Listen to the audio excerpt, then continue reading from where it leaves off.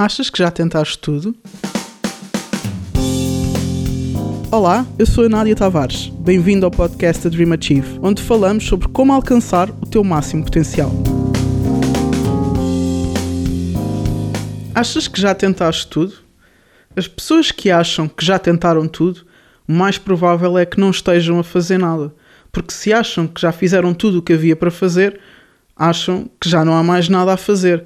Na realidade é impossível que tu tenhas tentado tudo, que tu tenhas cruzado todas as soluções possíveis no universo para resolver um problema ou alcançar um objetivo.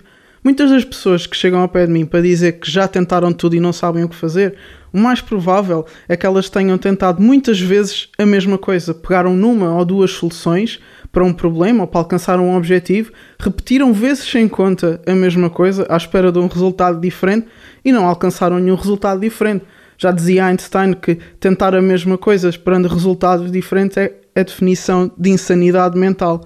Ainda há outras pessoas que tentam muitas coisas, mas durante muito pouco tempo, têm muito pouca consistência naquilo que fazem. Então, por um lado, há pessoas que tentam muitas vezes a mesma coisa, não é? E outras que tentam poucas vezes muitas coisas. Na verdade, eu acho que tu devias era aumentar o teu vocabulário e mudar esta tua frase do "eu já tentei tudo".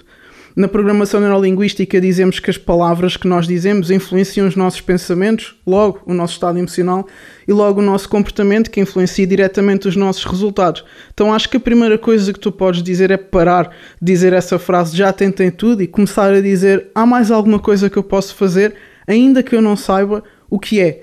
Então começa a mudar a tua linguagem, diz-te que ainda há coisas que tu podes fazer, começa a procurar essas soluções e podes ter a certeza que vais conseguir mais soluções para aquelas pessoas que muitas vezes fizeram a mesma coisa, vão conseguir mais soluções, e para aquelas que poucas vezes fizeram muitas coisas, se calhar vão conseguir ser mais consistentes ao longo do tempo nas coisas que têm para fazer.